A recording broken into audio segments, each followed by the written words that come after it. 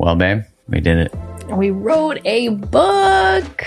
Yeah, man, it's actually surreal to even think about that we wrote a book, had a baby, got married, not necessarily in that order.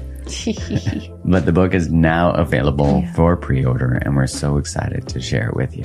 Oh, so looking forward to getting this book into your hands, to be in dialogue and conversation with all of you as we continue to liberate love from old imprints and codependent dynamics that keep us small, stuck, and stagnant. Yeah, no matter your relationship status, this book walks you through what shaped you, why do you do what you do in a relationship. It dives deep into your relationship blueprint, attachment styles, and most importantly, which is different than every other book that's ever covered codependency in the past, we explore the role of the nervous system in that. And the book is called Liberated Love. Yeah, release your codependent patterns and create the love you desire.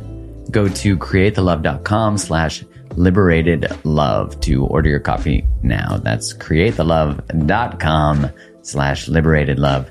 And get that pre-order in, and you'll be able to get a free download of a meditation we created and a workbook that goes along with it. Much love and appreciation for your support. Much love. Thank you. When you shift who you are, how you think, how you feel about yourself, your habits, you can apply the Miracle Morning to any result you want in your life. Hello and welcome, Hal Elrod, to the podcast. Mark, dude, this is we just spent 5 minutes crash course getting to know each other, and I think our energy is pretty aligned. So I'm looking forward to this. Yeah, man. I'm when I watched your film on the Miracle Morning, it was affirming everything that I never thought about, stacking everything, and I don't want to give all what we're about to talk about away. I never thought about stacking all those things to create a morning that's kind of like superhuman or supercharged, which even calling it superhuman makes it sound like it's distant or not available, but it's really incredible. Your story is incredible. So I'm excited to have you on the pod today to share the shifts that you made in your life and how that has now transformed like millions of lives, which is wild. Yeah. It really did organically start as like my little morning ritual that I felt, hey, this changed my life. And I had shared it with my, at the time I was a coach. So my coaching clients, and I thought that none of them were morning people. And I wasn't a morning person. And this works for all of us. Like this could work for anybody. And so I should write a book about it. And, and I'm like, well, I'm a nobody. Like I can't get a publisher. So I guess I'll just like self-publish it on Amazon. You know what I mean? Like it was the definition of like humble beginnings. And I think it's a good, I know we're going to get into all of it, but a good story for anybody that like, again, I had no audience, no reach, no notoriety. I shouldn't say none, but very little, right? I wasn't known by anybody, but I had a mission. I was like, I'm committed. And the original mission was change 1 million lives one morning at a time, because the number 1 million felt big enough that I didn't know if I could ever reach it. So I thought it would give me a target to shoot for the rest of my life. And, it's like, and just eventually, like you just kept moving forward and like, one opportunity led to another and here we go. No, it's incredible. And it shows you how contagious, we often think about how contagious news is or like negativity, but man, it shows you how contagious the desire for connectedness, to be centered in oneself, that we have like this biological need to figure out a path, to get clarity, to have habits that are healing. And, I would imagine that through those principles and the habits that we end up also enriching every area of our life, of course, because we bring that version of ourselves to it.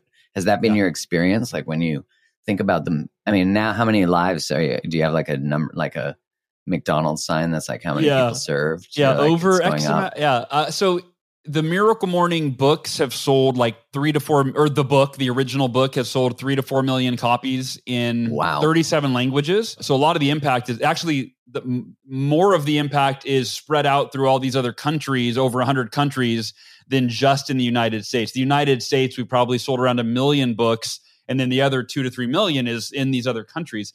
But anyway, but to your point, I believe that we all have an innate drive and desire within us to fulfill our potential, right? To self-actualize. I think that's innate in everybody. It's your point. It's this biological, like it's in us. And I think that very few people do it. I think most people settle for mediocrity. And I don't mean mediocrity how they compare to other people. Like, to me, mediocrity is how you compare to your potential, right? If you are waking up every day and striving to become the best version of yourself and live into your full potential, that's extraordinary.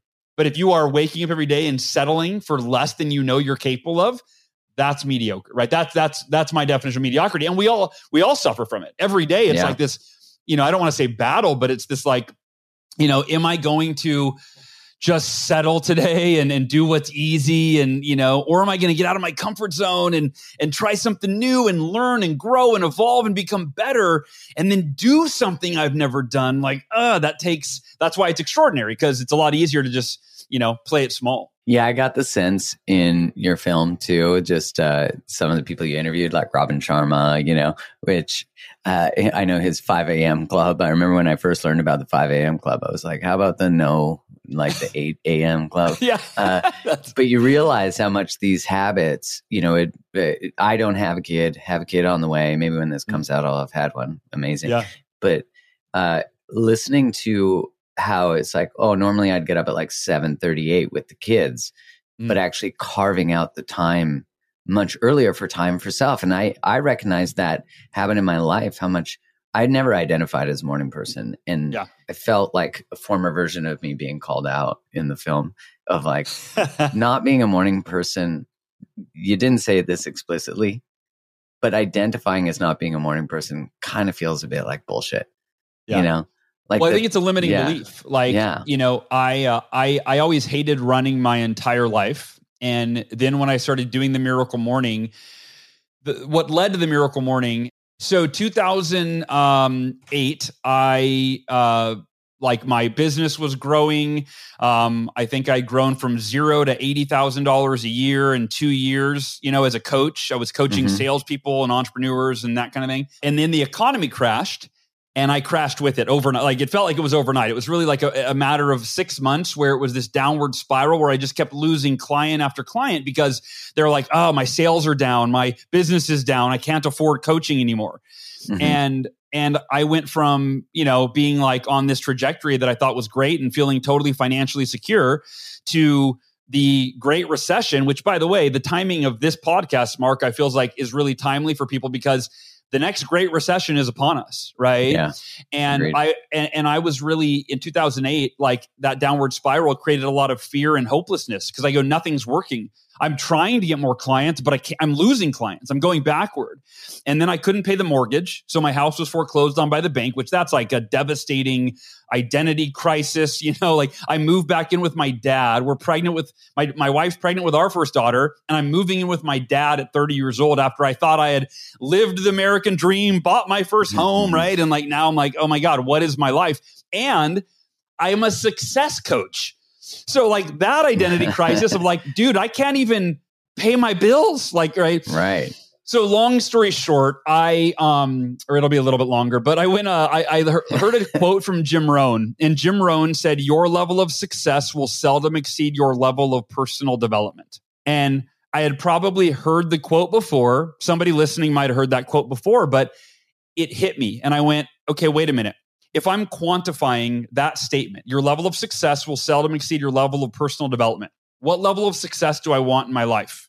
On a scale of 1 to 10, and if you're listening to this, I think this is true for all of us, we want level 10 success, however we define that, whether that's freedom, financial security, love, connection, impact. If you're measuring success in every area of your life on a scale of 1 to 10, it's natural that innate drive and desire is like, well, I want to be as happy and healthy and wealthy as I can possibly be, right?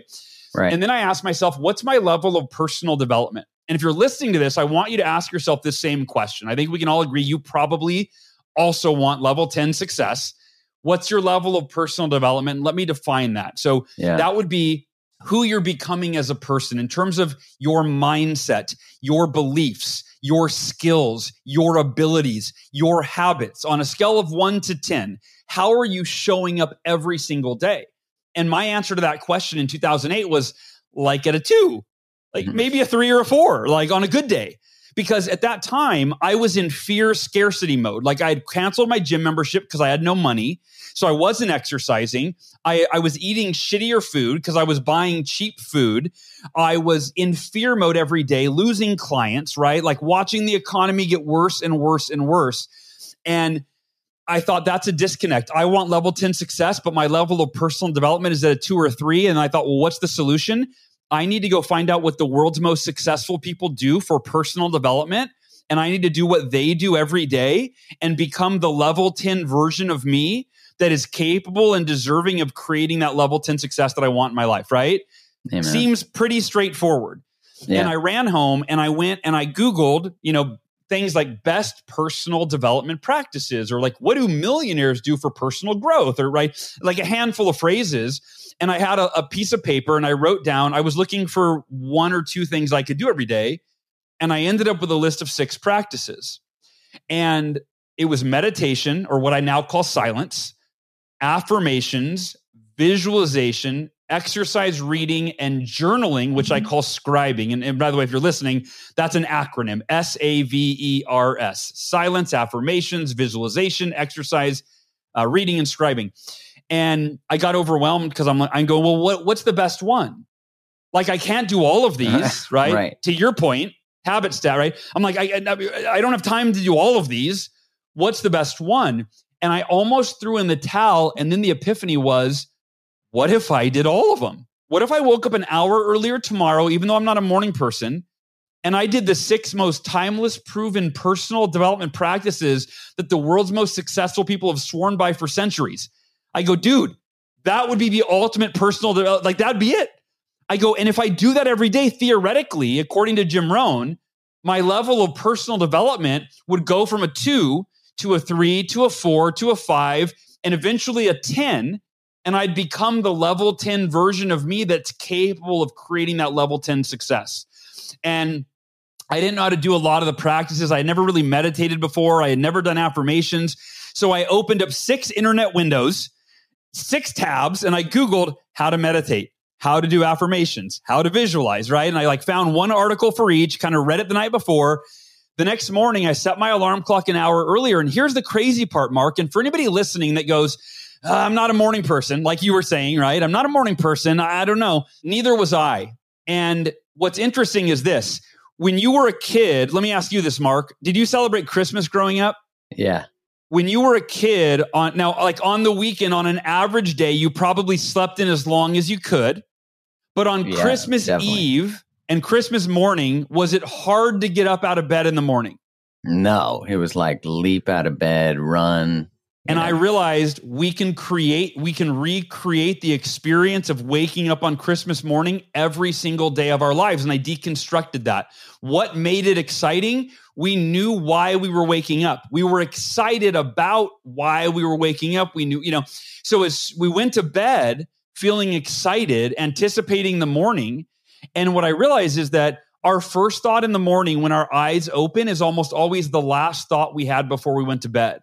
And normally for the average person, it's a stressful thought, a stressful feeling. They're ruminating over an argument with their spouse or something that happened that day. They're freaking out about, the future, the economy. They're worried about waking up the next day. I got a workload tomorrow. I got that meeting, right? And so their last thought before bed is stressful, and that's how they wake up. That night I went to bed for the first time in 6 months, excited. I'm like, dude, this is it. I can't wait. And I woke up the next morning like a kid on Christmas. I jumped out of bed. I went in the living room, did all 6 practices, did them poorly. Like, I didn't know how to meditate. Affirmations felt super goofy, on and on. But at the end of that hour, Mark, I was like, I felt so energized. And again, keep in mind, this is after 6 months of like a downward spiral into depression and financial ruin. And right. But that morning, I was like, if I start every day like this, it's only a matter of time before I become the person that I need to be to create what I want for my life. And to wrap the story up, I was thinking of 1 year. I was thinking, okay, the compound effect. I'll get 1% better every day. Within a year, I can turn all of this around.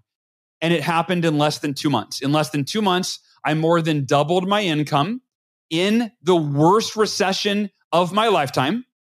My physical, I hadn't exercised in 6 months. I asked myself, what would level 10 fitness look like?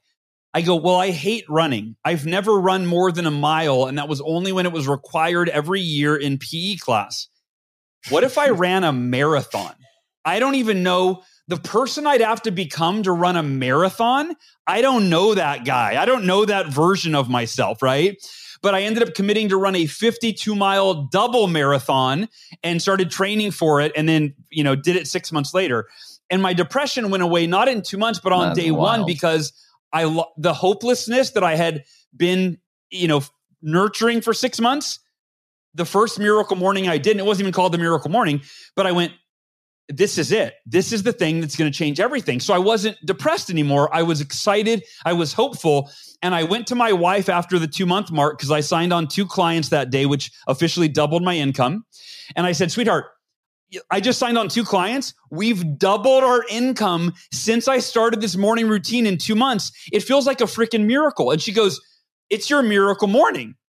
And I go, I like that miracle morning, and I put it in my schedule every day and then eventually decided to turn it into a book and all of that. But that's the origin story. Like, it wasn't a book idea. It wasn't like, what do people need? They need morning routines. It was like, what do I need? Oh, even though I'm not a morning person, maybe I need to become one. Wow. I mean, you never know where things are going to be born from, right? Like, we often end up in circumstances like you're talking about, where we're like, why me? Like, why is this happening to me? What am I going to do with my life? How do I scrape my way out of this? And we don't often recognize that there is an invitation to change something, to become something. And you were saying that there's sort of like an innate soul's yearning to self-actualize. Totally. And I agree. And I think it's not to minimize people's pain and suffering, obviously, but I think that we hit those things, repeated patterns, experiences, frustrations, so that we can learn to up-level. In reading about your work and watching the movie, I was reminded again, which sometimes has to happen continuously till it gets in my noggin, is how simple it is. Like, we often look at people like you, and we look at people who you feature in your film too, and we think like, that's not available to me. And you deconstructed what created people like that and said, it's not innate, it's habits. It's like commitments. Do you miss a morning ever? Rarely. I mean, so for me, it's been, 2023? I started in 2008. So this is like my 15th year doing the Miracle Morning. I've probably averaged over 6 days a week, like 6.2 days a week, right? Yeah. The only time I miss a Miracle Morning is if I'm up late, which is if like I have a date night with my wife or, friend's birthday party, something like that. Otherwise it's every day. One question that gets asked a lot so the Miracle Morning community is a Facebook group with like 330,000 members. And a lot of people will say, hey, it's one of the most engaged groups. Every day, people asking questions like, how do you do this? How do you do that? What do you do for your silence? What order do you do your savers? When do you wake up? Right? All these questions. And one of the questions that get asked a lot is, do you do Miracle Morning like 5 days a week, 7 days a week, 6 days, and the most popular answers, and, you'll get dozens and dozens or hundreds of people responding, but almost everybody says the same thing, which is my answer as well. Started at 5 days a week because we've been conditioned to think that, you take the weekends off. But then what happens is every day you do a Miracle Morning, you're putting yourself in a peak physical, mental, emotional, and spiritual state. You feel fantastic, right? Like you go into your day feeling great. And what happens is you spend the first few weekends not doing your Miracle Morning and you feel the difference. You're like, dude, I was on fire, Monday through Friday. And then I like woke up all lethargic and lazy because I didn't meditate or do my out, and then people almost always go. So I went from 5 to 6 days. Then I was like, why don't I just do it every day? And then I went from 5 to 7, so most people end up starting with 5 and then they end up, going to 7. That makes sense. They start to get addicted to the way they feel in the morning. And that's like the Christmas morning. It's you do start to look forward to the silence. How long did it take for you to notice a change in your thoughts? Like in the change of what was sort of, the fear of the reality of the recession of your business and all that kind of stuff, your house. I mean, you had everything kind of crashed at the exact same time. Your identity, it all collapsed. Yeah. And I think the answer to your question is like really from day one, and me in terms of my thoughts changing. And I think thoughts are the first things that either that change or that we need to change. And then emotions kind of come later because emotions are hardwired in our nervous system. So if you've been feeling depressed for 6 months like I was, that depression lingers, right? Like you wake up and you feel the way you felt yesterday, right? But then as you shift your thinking, which generates new emotions, you start to replace the detrimental emotional states, the fear states, the depressive states. You replace those with optimism and excitement and hope and clarity, right? So on the very first miracle morning, by me reading affirmations that were affirming what I'm capable of, right? Whereas when I wasn't using affirmations, my thoughts were just racing like fear thoughts, like, oh my God, what if I never get out of this? What if I go bankrupt? What if I'm homeless, right? Well, affirmations are my favorite of the savers because I get to articulate down to the letter exactly what thoughts serve me, what behaviors serve me, like what I'm committed to thinking, doing, changing, etc.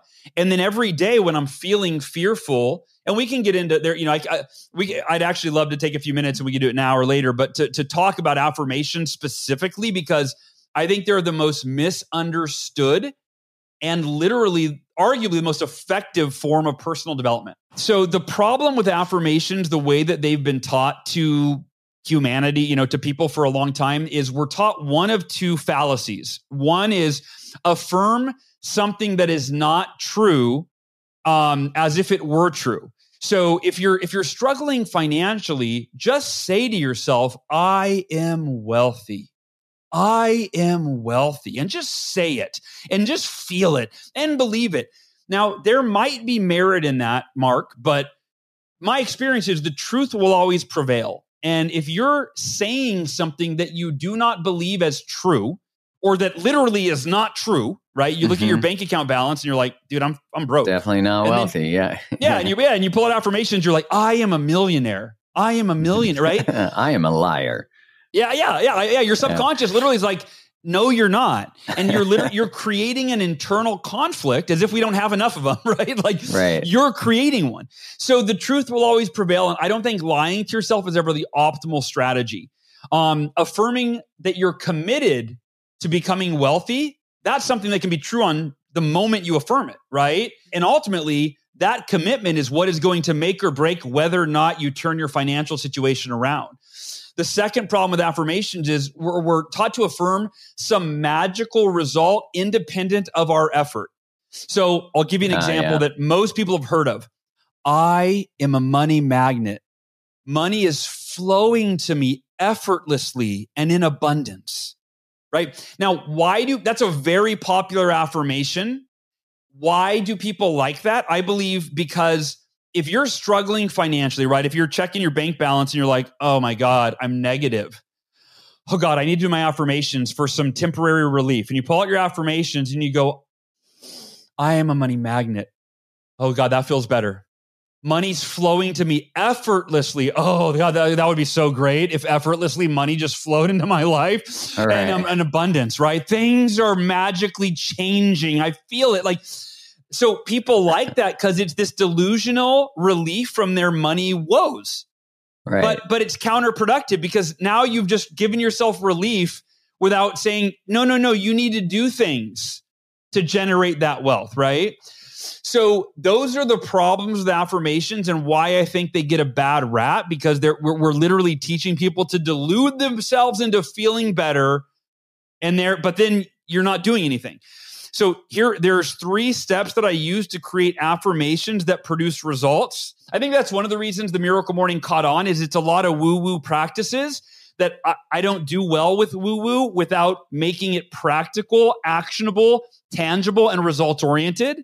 So I took meditation and I did exactly that. I took affirmations, I did exactly that, right? So here are the 3 steps. Number 1, I already mentioned this, affirm what you're committed to. Right? So don't say, I am a millionaire, say I'm committed to generating $1 million in the next, 18 months or whatever, right? I'm committed to blank. Number 2, affirm why it's a must for you. another way you might put that, I think it's important to use language that resonates. Why is it deeply meaningful to you?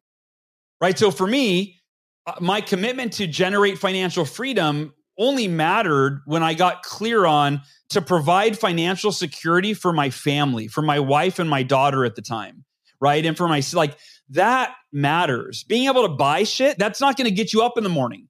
But if you can find the why that is so meaningful to you that you're willing to do whatever it takes, even if you're not motivated on any given day, like, it doesn't matter. I'm committed because of these reasons. And there could be more than one. You might have a bullet point list of 3 or 4. And then the third is, which specific actions will you take and when? So that's where the rubber meets the road, right? You're affirming, I'm committed to this result or this habit. I'm committed because of these reasons.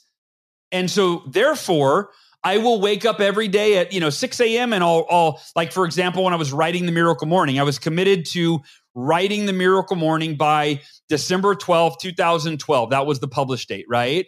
Why? Because this morning routine has just transformed my life as well as my clients' lives. And I have a responsibility to pay it forward and share it with as many people as I possibly can. So I will write every morning from 6 a.m. to 8 a.m., 7 days a week until the book is done.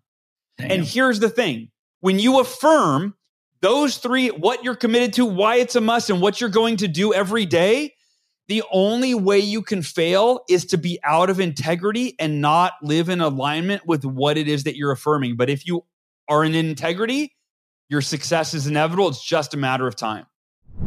If you haven't heard me talk about Cozy Earth sheets before, let me tell you, I'm about to introduce you to the greatest sheets you will ever have touch your body. Anytime someone comes to our house and stays in our guest room, they always want to know, what is the bed situation? What are the sheets that we have? Their sheets, their comforters, their duvets, everything is magic. Their bedding is naturally breathable. It's temperature regulating. It's so damn soft. It's ethically sourced viscose from bamboo. It's incredible. And the brand was featured on Oprah's Favorite Things. But before that, it was featured on Mark's Favorite Things. Like, I discovered this brand years ago before I ever even chatted with them about being a sponsor for the podcast. And because I love their product so much, I asked for an exclusive offer for you, and you get 40% off site-wide. And now they have pajamas. They have like loungewear. So not only do you get to wrap yourself in the experience of the sheets as clothing, but you then get to get into the bed in that. So you're like double wrapped. And so all you got to do to save 40% off site-wide is use the code GROVES at checkout. So just my last name, GROVES. So go to CozyEarth.com, COZYEARTH.com, and use the code GROVES, and you get 40% off all their products. So it's tapping into a why that is like deeply resonant to your soul, that then you're putting, so instead of like, I'm a money magnet, I think I've used that affirmation. I think years ago, I remember doing like, money flows effortlessly. It's like, oh, this is so nice. Money feels just nice. Yeah. How's my bank account? It's the same. But you're taking what you said, that like actionable, like you're making what can feel woo into linear, productive, like a plan, a step. And then it is only inevitable that if you continuously show up in that type of habit with that type of commitment, that you will generate. You will generate. You just have to, because you're so productive. You're putting out so much stuff. I can't believe you did 7 days a week of 2 hours of writing till the book was written. How long did it take? I'm sure I wasn't perfect. I'm sure I missed days occasionally. I'm sure, some days might have been an hour, but I started an hour every day, and then I ramped it up to 2 as I fell further and further behind my writing deadlines. Yeah. You bumped it up. You're like, yeah, it makes sense. So it is about tapping into something, though, that is about contribution and purpose generally. Is that what you see? Well, yeah. I mean, I think that, I think it's been proven that we will do more for other people than we will do for ourselves, right? Whether that's to serve others or not let them down, it can be one of the two. But yeah, I think that whatever your why is, your why. I mean, if you might not have other people that you're doing it for. Maybe it's just for yourself. In fact, I'll give you a more powerful example.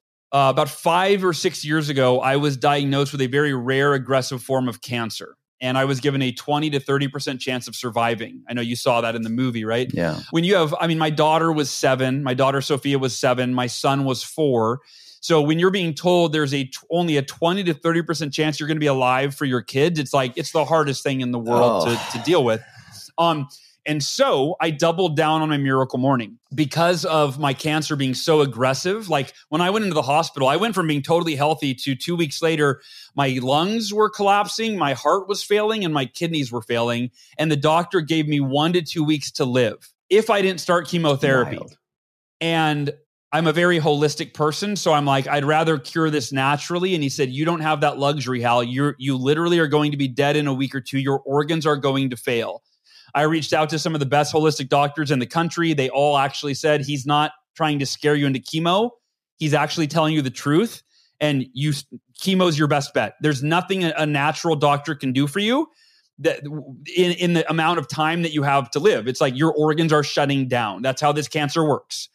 I was like, crap, okay. So I started chemotherapy. Because it's such an aggressive cancer, I had to do over 650 hours of chemotherapy in 7 months. So it was like 100 hours a month for 7 months. I mean, it almost killed me. It was really difficult. In the very beginning, as most people listening, and probably you, Mark, you'd imagine there's fear of death, right? It's like, oh my God, 100%. Yeah. The doctors are saying there's a 70 to 80% chance I'm going to die. And here's the crazy part. Like, if you think about this, the best bet they're giving me is this chemotherapy. And that gives me a 20 to 30% chance of living, right? Like, right. Imagine going to financial advisor and they're like, trust me with everything you have. And there's only a 70 to 80% chance I'm going to lose all of your money. You're like, dude, I'm not going to hire you. But that was my best option. Like, right? That's my best option. So here's the thing. I was able to transcend fear in a matter of weeks using the miracle morning and primarily affirmations. Here's following those 3 steps. Here's what that looked like. My commitment, number 1, affirm what you're committed to. I'm committed to beating cancer and living to be 100 plus years old alongside Ursula and the kids. No matter what, there is no other option. And whenever I felt fear, Mark, I pulled out that affirmation multiple times a day. And I'm like, dude, fear is not serving me. In fact, fear is harming my cells. I need them to thrive. And I would read that affirmation with so much conviction that within a matter of weeks, fear was replaced with that commitment. It's like, no, there's no other option. Like, I'm not going to die. That's not even an option. And I reprogrammed my subconscious mind and moved that fear out of there. And it was replaced with faith, if you will. Number 2, I'm committed to beating cancer for Ursula because I promised her forever and a day. I'm committed to beating cancer for Sophia and Halston because they need their dad's love, guidance, and leadership. I want to grow, be a grandparent to their kids. Number 3, I'm committed to beating cancer for my mom and dad because they don't deserve to lose another child. My sister had died when I was 8. I'm committed to beating cancer for myself because I deserve to live a long, happy, healthy life. And then last but not least, I'm committed to beating cancer for the millions of people who are themselves battling cancer or some other disease and may not be blessed with the knowledge and resources that I've been blessed with. And they can benefit from me leading by example and sharing with them my journey. And then, so that was my why. There was like 5 bullet points that were so meaningful to me that fueled the commitment. It's like, dude, yeah, I'm doing whatever it takes. Death is not an option. I'm doing whatever it takes. And then the 3rd step was I will combine the best of Western medicine, begrudgingly, because I really didn't want to do chemo, but whatever. I'll combine the best of Western medicine, but also research every natural, holistic practice available to me and do all of it. And I did more holistic. I mean, that took way more effort. And I find my doctor knew nothing about it, literally no advice. I'd bring to my oncologist, how important is diet? He'd go, it doesn't matter as long as you do chemo. I'm like, dude, yeah, thank you for banging your head against the mic. Cause I'm like, I'm like, I know, but thank God I know better than that. But your patients that don't know better, that's what you're telling them.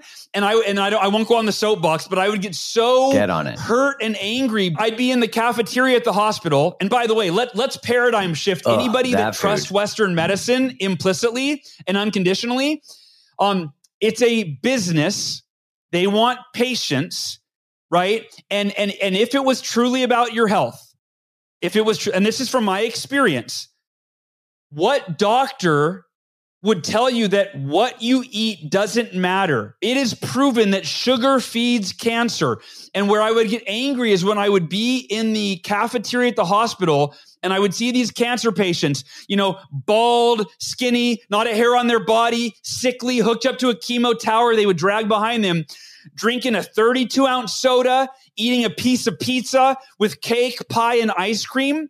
How could you serve that? If you cared about people's health, if that was really what the medical system was about, you wouldn't serve these cancer-causing chemical foods in the cafeteria that the cancer patients are eating. And again, we won't go further because you could go into big pharma and all of the side effects and all of the corruption and on and on and on. But I just want to leave everybody with this. If you are suffering from cancer or someone in your life is suffering from cancer, please take 100% responsibility for your healing and do not delegate it to your doctor, because they have not been, and it's not their fault. Most likely, most doctors, their heart is in it. They want to help people, but they're part of a system that doesn't train them on healing people. It trains them on prescribing drugs that may have a healing effect. I mean, I'm grateful I'm alive and I did chemo, so I'm not throwing any of it out. But I will say that I really believe that I'm alive today, not just because of the chemo. In fact, maybe in spite of the chemo, but because of every holistic practice. I took 70 supplements every day. I ate organic foods. I cut sugar out of my diet. I juiced every day. I did lymphatic massage. I did ozone sauna. I did 3 coffee enemas a week, which, by the way, coffee enemas, that's like a must to detoxify your liver where the chemotoxicity builds up and kills people. And I want to leave one resource for people. It's chrisbeatcancer.com, CHRISBEAT, cancer, chrisbeatcancer.com. He had stage 4 cancer. He was told by doctors that if he didn't do chemo, he'd be dead. And he said, I'm going to trust, for him, it was God and nature, and I'm going to go heal myself naturally. They said, you're not going to make it. And he did it. He beat his cancer totally naturally, and he's dedicated his life to interviewing both patients and doctors who have cured cancer naturally to shift the paradigm around what's possible. And so he's a great resource to go and get information. But by all means, if you're into chemo, I would never tell you not to. You do what you feel is right for you. But please, I'm begging you, take it upon yourself to research. And then again, there's a website to start, chrisbeatcancer.com, but go on a holistic quest to detoxify your body from the poisonous chemo and build your immune system and strengthen your mind, body, and spirit through diet, exercise, supplementation, and these other practices, as well as the miracle morning, to keep yourself in that peak physical, mental, emotional, and spiritual state every day while you're dealing with what's arguably, the most difficult time in your life. I love it. I mean, I was a pharmaceutical rep for 14 years. So wow. Yeah, I was on the other side. Yeah. And when I started to study relationships, I just saw the correlation of emotion to inflammation, dysregulation. I also saw how cholesterol was a sham. Like once I started to really study it and get into it. And I grew up in the 80s and 90s. And so fat's bad was the main message of the 80s and 90s, which is still a message today. It's much like depression and anxiety is inherited, and it's due to chemical imbalances, which was disproven ages and ages ago, but was a marketing message of pharma because they had drugs that increase, serotonin reuptake inhibitors. So, everything you're saying, I'm like fully aligned with, because, just as simple as the miracle morning is, the transcendent effect it will have on not just our mental health, but our physical health. It makes sense. Like, when someone asks me like, oh, well, what's self-love? And I'm like, well, self-love is this abstract term that we often think is like bubble baths and candles. And sure, it is those things, but it is really a group of choices. It's habits and rituals. And if I take the time to set aside time in the morning and I prioritize it and I do as you're inviting, there is no way that I can't love myself. Yeah. And that decreases inflammation. Like on top of meditation, science, affirmation, like all the things that exercise, all of these things do that. But you stack on that how regulating for the nervous system choice of self is. Yeah. It's insane. So like everything you're saying, I had a friend who had a heart attack. He was 42 at the time. He had a widow about 5 years ago. I went to college with him and I was back in my college town and he lived there with it. He lives there with his family. And I said to him, hey, I found out about a Christmas party tonight. We haven't been to a house party in a while. You want to go? And he's like, actually, man, I'm just not feeling good. And, I had worked in cardiology. So he was telling me what was going on for him. He works out a lot. I was like, dude, you got to go to the hospital. So he goes, gets checked, has what they call a widowmaker. His left main artery was blocked by like 90-something%, 98 or something, 95. And when I went to the hospital to go see him as he was waiting to get stented, they were serving him like the foods. I couldn't believe first I was in a cardiac care unit and they were serving him high sugar foods. Yeah. And I looked at it like, what the fuck is happening here? Yeah. So I would go buy him food and then bring it like, nutrient dense foods. Yeah. And I mean, it just, so what you were saying really resonates with me because my heart was broken as I was like looking at all these people who were in intensive care or cardiac care and in cardiac units and all the things into, emergency. And you're just like, the food that is being served at this place is part of the system that creates why we need miracle mornings. Like, it's amazing how much miracle mornings are really in the movie. You talk about how there's been, or I forget who you interview who talks about it. Maybe it's Robin Sharma, but it's like how the evolution of how we've taken on, or it was Vishen. Vishen, yeah. And he was talking about how we've evolved how we move our physical body. Yeah. Right. But not our minds. Yeah. Like we shower. He was saying we shower. Yeah. How we take care of our physical body. Yeah. 100 years ago, there was no showering. There was no. Yeah. And I was like, well, isn't that so interesting that it seems to me that as we also become more technological, we have also forgotten these sort of sacred practices that remind us we are sacred beings. And the movie Heal? Yeah. Yeah, I remember watching that and seeing that out of I think there's 9 things that everyone did who healed themselves. Like 7 of them were emotionally related. Yeah. And I'm like, man, these are just like such powerful. I'm curious as we sort of talk about all this. First off, what is the greatest challenge you witness in people wanting to put these practices in, like just so to prepare people as they're in the midst of inserting it? And then I'll ask the second question instead of question stacking. I think the biggest challenge is before they start, like before they get into it. Meaning it's like I've had people told me, I kept hearing about your book. I kept hearing about the Miracle Morning for like years. But I'm like, dude, I'm not a morning person. Like, I don't even want to read it. I don't want to be convinced because I'm going to be convinced that I should be a morning person, but I don't believe I can be. Right. Yeah. Like that's the biggest. And when I wrote the book, that was my biggest insecurity was I'd be writing it. And there were so many days where I'm like, I'd have writer's block or whatever. And I'd be like, dude, how am I going to convince someone that has believed their entire life that they're not a morning person to be a morning person? Like, what words could I possibly use? I could tell them all day that it could change their life, but they're not going to do it. And so that was my biggest fear is like, I didn't think it would gain traction because I thought, and so what I did is I wrote the whole book with that in mind. I'd ask myself, What are the limiting beliefs people are going to have at every turn? What's literally the way that I write, and I write so slow, is like every sentence I write, I go, what will they be thinking after they read that sentence? And then that leads to my next sentence, so I write slow as shit. Like I write so slow. But I think thank God I was that thoughtful, right? Because I was really like, how am I going to hold someone's hand from I'm not a morning person and I don't want to be one? Because I hate waking up early, right? Like I hate the morning. Right. How am I going to get someone from there to this is a lifelong habit that I can sustain forever? And it worked. And I think some of the things about it are the second to the last chapter in the Miracle Morning book is called From Unbearable to Unstoppable.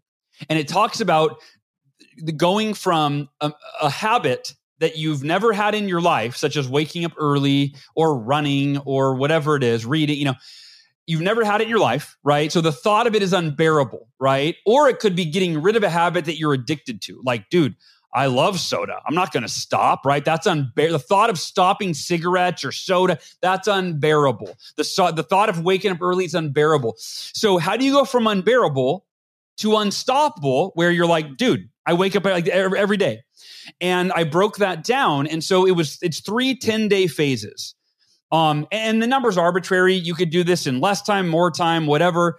But a lot of studies have been done showing, actually, not even a lot of studies. One study was done that said it takes 21 days to change a habit. I believe that study was popularized in Maxwell Maltz's book, Psycho-Cybernetics, I think in like the 70s or something. Yeah, it could be off. But it was like this one study, and then everybody gravitated 21 days to change a habit, right? And then there was a Harvard study more recently. It was featured in the book, The One Thing, that said it was 66 days to change a habit. So I experimented, and I landed on 30 days. And it worked for me. And so this is what I taught in the book: is the first 10 days are the unbearable phase, where you're having to overcome resistance as you're acclimating to this change. And you think things like, oh my God, I don't want to do this. I don't like this. I'm not a runner. I'm not a morning person, blah, blah, blah, blah, blah. But if you are aware of that phase and you go, okay, this isn't forever, because we usually think the way we feel is just the way we feel, and we don't understand that it's temporary, that it's going to change.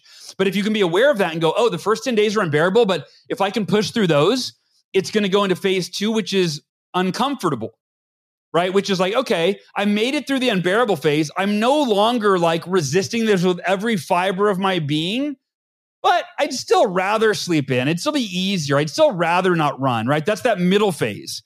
The third 10-day phase, though, is the unstoppable phase, where you wake up on day, and it might be day 15, it might be day 25, it might be day, right? Whatever. It's a gray area.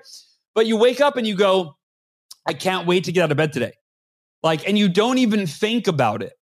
And so that chapter in the book teaches you the psychology of being able to change a habit successfully. And then the last chapter of the book is the Miracle Morning 30-Day Life Transformation Challenge. If I would have skipped the previous chapter, people would have probably failed at it. They'd be like, okay, I'm going to try this, but I don't know. I don't know if I can do right. But no. I already handled the psychology piece. You are totally mentally and emotionally equipped to successfully begin and complete this 30-day challenge. So anyway, it's a long answer to your question, but the biggest challenge is just picking up the book, or watching the Miracle Morning movie, or downloading the free Miracle Morning app, right? It's just that I don't even want to try. I don't even want to look at it because I'm not a morning person. If you could just do that, if you can watch the free movie, download the free app, or, the book's not free, but, $20 on the book, I'm telling you, you'll join millions of people who thought they could never be a morning person. And Mark, last thing I'll say on this, and I'll turn it back to you. Somebody interviewing me once said, hey, what percentage of these millions of morning people, these Miracle Morning practitioners, what percentage of them were already morning people when they read your book or watched your movie? So that this was not hard for them. They just, instead of checking email first thing or going on social media, they're like, oh, cool, I'm already up early. I'll do the savers, right? And he said, and what percentage had never been a morning person? So this was like them overcoming a lifelong limiting belief. And I had no idea. I was like, dude, that's a great question that I should know the answer to. I have no idea. And so I surveyed our community, which at the time was probably a few 100,000 people, still enough to get a really good sample size. 72% said they had never believed they could be a morning person before they read the book. This was before the movie came out. So yeah, more than 2/3. Yep. And I was like, that makes me so happy, because that was my biggest limiting belief, is like, I'm not going to be able to convert people that aren't morning people into morning people. And wow. I was like, that's the majority of people that are doing the Miracle Morning around the world. They were never morning people beforehand. Well, I would imagine for a lot of you listening, you're probably thinking the same thing. Like, fuck that. Like, I'm not a morning person. I'm a night owl. I know you talked about that. Do you know who Pat Flynn is? He was first known as the host of the Smart Passive Income podcast, which is like definitely don't know him. Yeah. And then he wrote the book, Will It Fly? Anyway, so he has one of the top podcasts in the world. It's been a top podcast for like close to a decade. And I tried to get on his podcast like when I was first promoting the Miracle Morning, and got rejected. And then one day he reaches out to me and he said, Hal, hey, your name keeps coming up and people keep saying, you got to read this book, The Miracle Morning. You got to read the book, Miracle Morning. He's like, so I'm not a morning person, but I heard it enough. I want to have you on the podcast. And the premise that he said was this. He said, so, I mean, this guy's, he makes millions of dollars, millions of downloads. And if you follow him, he's loved by his audience because he's one of the sweetest, most authentic human beings. He's a great dad. He's a great husband. And I'm friends with him now. I can tell you it's all true, right? So he tells me, Hal, I'm a night owl. I'm most productive at night. So if this is you listening, like, listen to this story. He says, I'm most productive at night. He says, I don't wake up to an alarm clock. I wake up to my kids, who at that time were like, 4 and 5 or something like that. I wake up when they come in and they go, Daddy, Daddy, Daddy, it's time to wake up. So I'm going, how am I don't even want to convince him to start waking up early. Like, that's the most beautiful thing I've ever heard. Like, your kids are waking you up. Yeah. How am I going to say, I know you're already successful. You're making millions of dollars. You're living, you're happy, you're healthy. He's running marathons and your kids wake you up. But no. You should do what I'm telling you to do, right? Yeah. So I'm like, I don't know how this is going to go. So I tell the story. I just share it from my authentic self. And at the end, he says, Hal, you've shifted my thinking. I'm a night owl. I get a lot done at the day, but some of the things you said about how I start the day sets the tone for who I am that day. And what you said about that my morning ritual puts me in a peak physical, mental, emotional, and spiritual state that will impact how I show up for the day. He goes, I'm not doing anything that does that right now. I roll out of bed, I get the kids ready, and I just go into work. I'm not priming myself the way you're talking about. He said, so you've convinced me that it's worth 30 days to see how this impacts my productivity because I think it's going to help. He said, so I'm committing to my audience. I'm going to do a 30-day Miracle Morning challenge. And of course, you can imagine, Mark, I'm just like glowing inside. Yeah. I'm like, this is so great. And he says, and I'm going to post every day on my social media how it's going. And I'm going to be accountable. I'm going to take, selfies at 5 a.m. and right. So he does it. It changed his life. I think he said it like tripled his productivity. And he's like a lifelong Miracle Morning. He's in the movie. He was in the Miracle Morning movie, right? Yeah. And so to your point, like, this is someone who was a highly successful individual and believed it was because he's most productive at night. He decided to shift it for 30 days and he's never gone back. Yeah. Any of the guys in the film or the people in the film who talked about the radical shift, like the guy who lost all the weight? Yeah. 80 pounds, Mike Eaton.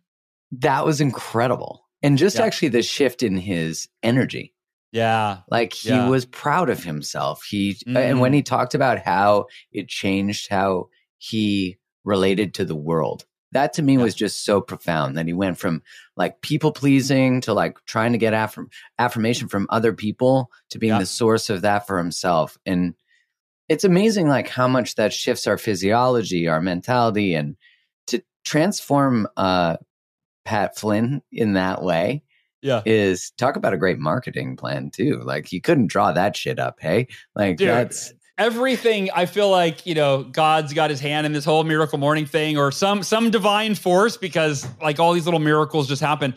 Robert Kiyosaki, you know who Robert Kiyosaki is, right? The author of Rich Dad, Poor Dad. Yeah. I spoke before him at an event once and I was like, he was the headliner. I was the opening keynote. And afterwards, I got to join the people putting on the event to have dinner with Robert.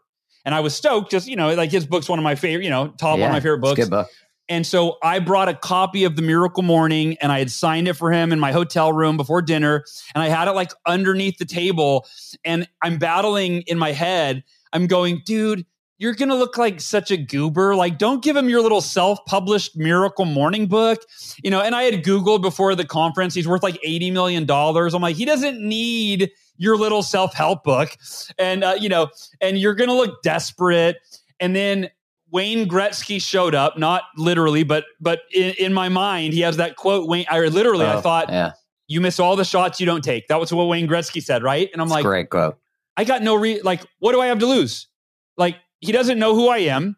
If he thinks I'm desperate or whatever, we have no relationship, so I might as well try. So I gave him my book after the dinner, and I'm like, Robert, your book really impacted me. I'm like, whether you read this or not, it's just energetically, I want to give you this as a gift. Thank you. And Mark, I figured he'd never read it. 3 weeks later, I get an email from his assistant. She says, Robert has read The Miracle Morning 3 times. And like my jaw dropped. I'm like, no friggin' way. He's read it 3 times. He does it every day with his wife, almost 7 days a week. It's changing his life. And he wants to interview you on Rich Dad Radio. And I was like, what the fuck, right? Dude. And so we do the interview.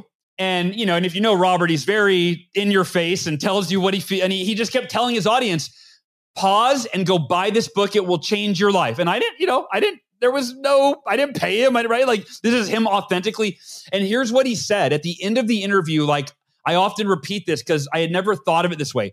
He said, Hal, before you wrote The Miracle Morning and you created the savers, those 6 practices, he said, you'd be hard pressed to find anyone in the world that's successful that doesn't do at least one of the savers and attribute their success. He said, but most people, myself included, he goes, I've never met anyone that did all 6 of those practices.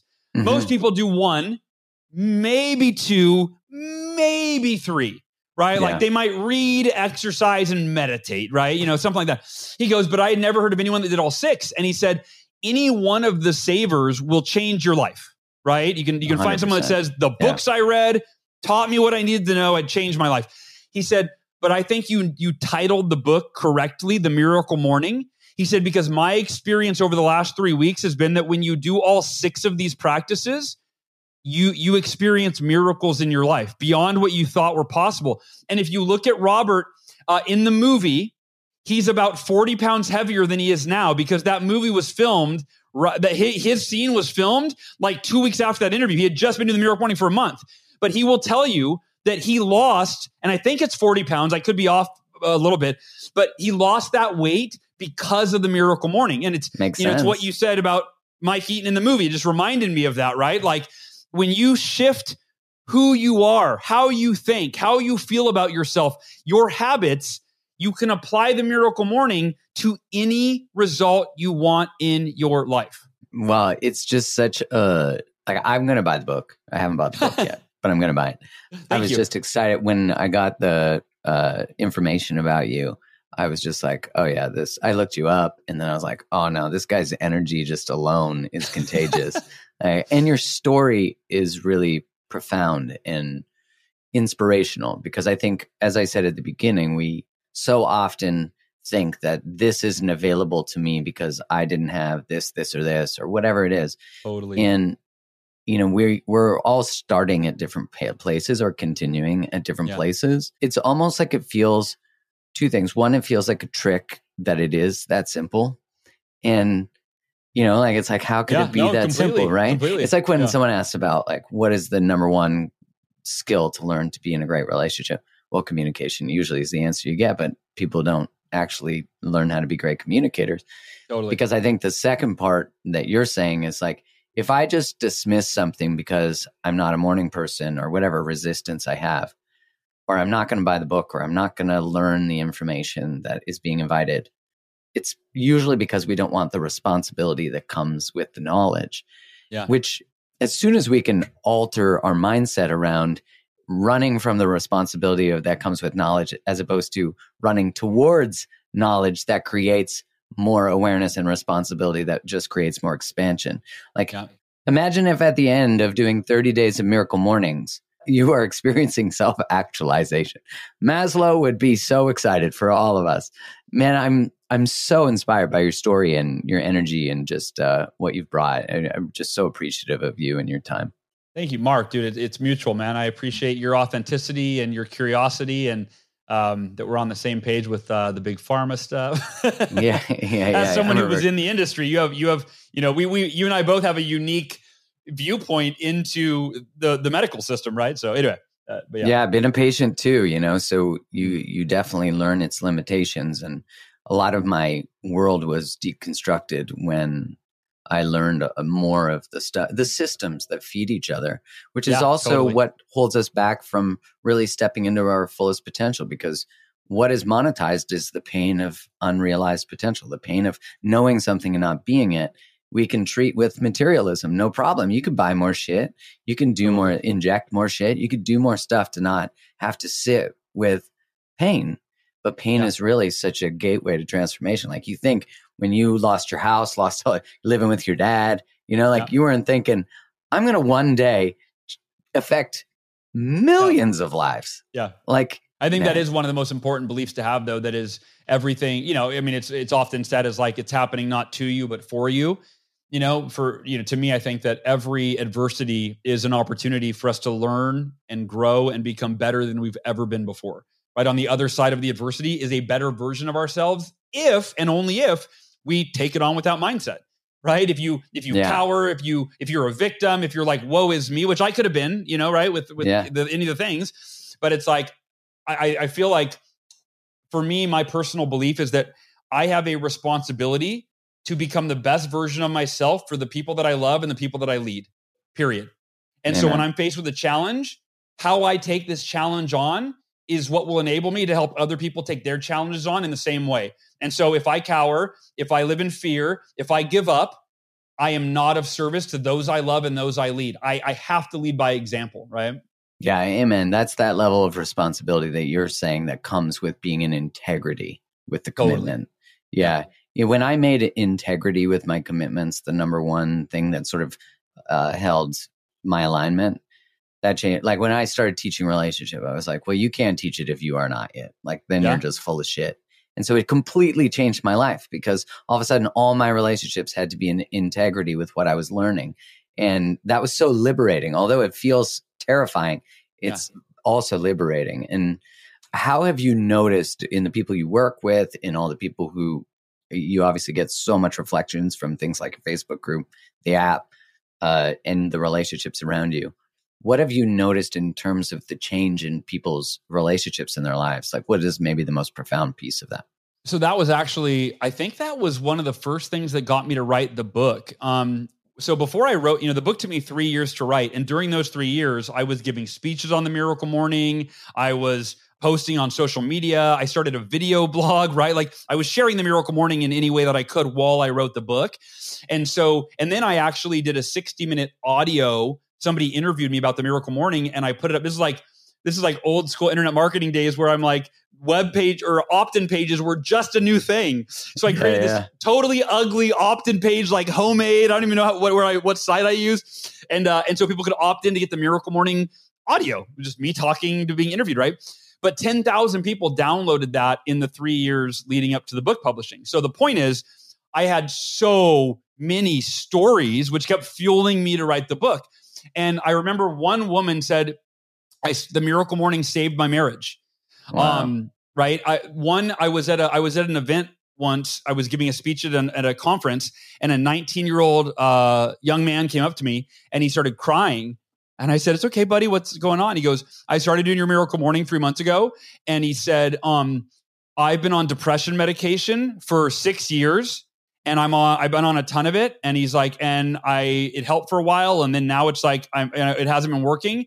He said, "I'm almost completely off of it. And my depression is going away in 3 months of doing the Miracle Morning." Right. And I can't like put that in writing, right? Get in trouble. But that's a story, and it's a real story. And so So it really, the feedback that I get from people is it's just different. Like I said, it's whatever they needed to fix, and that's what they applied their Miracle Morning to, right? The Miracle Morning just kind of turbocharges. Like if you need to make more money, then you meditate on making more money, and you create affirmations around making more money, and you visualize what you need to do to make more money. And then you read books on making more money. And then you journal reflections on what you need to do differently to make more money. If you're doing that every day, it's going to change who you are, how you see the world. And then like what you said earlier, change is scary, but when you lean into it, Mark Victor Hansen is someone that said, change is scary, so don't try to leap into it, lean into it, right? Leap with a P is scary. Lean with an N is like, I'm going to just, I'm going to Google some articles on how to do the thing that I'm scared of doing. And then, interesting. Like, that's not so.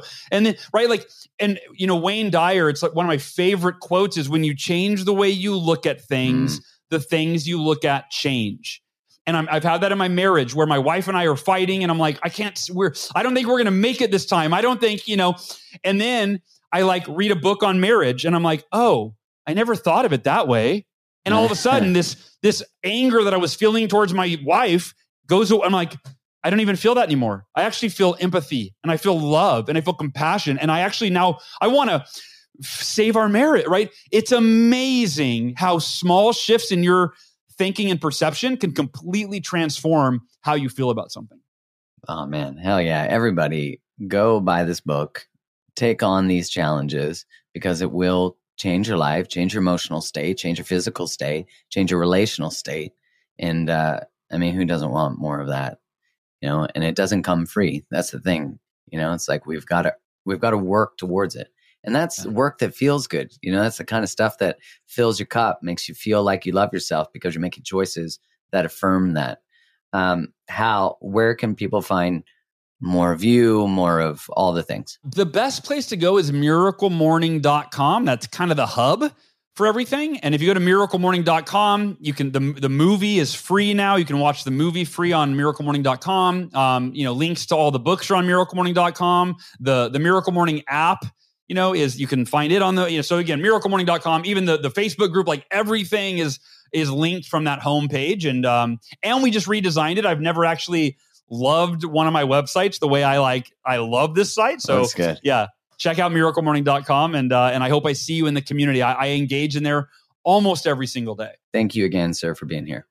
Brother, thank you, Mark, for having me, dude. It's been such a pleasure to talk to you. Right back at you.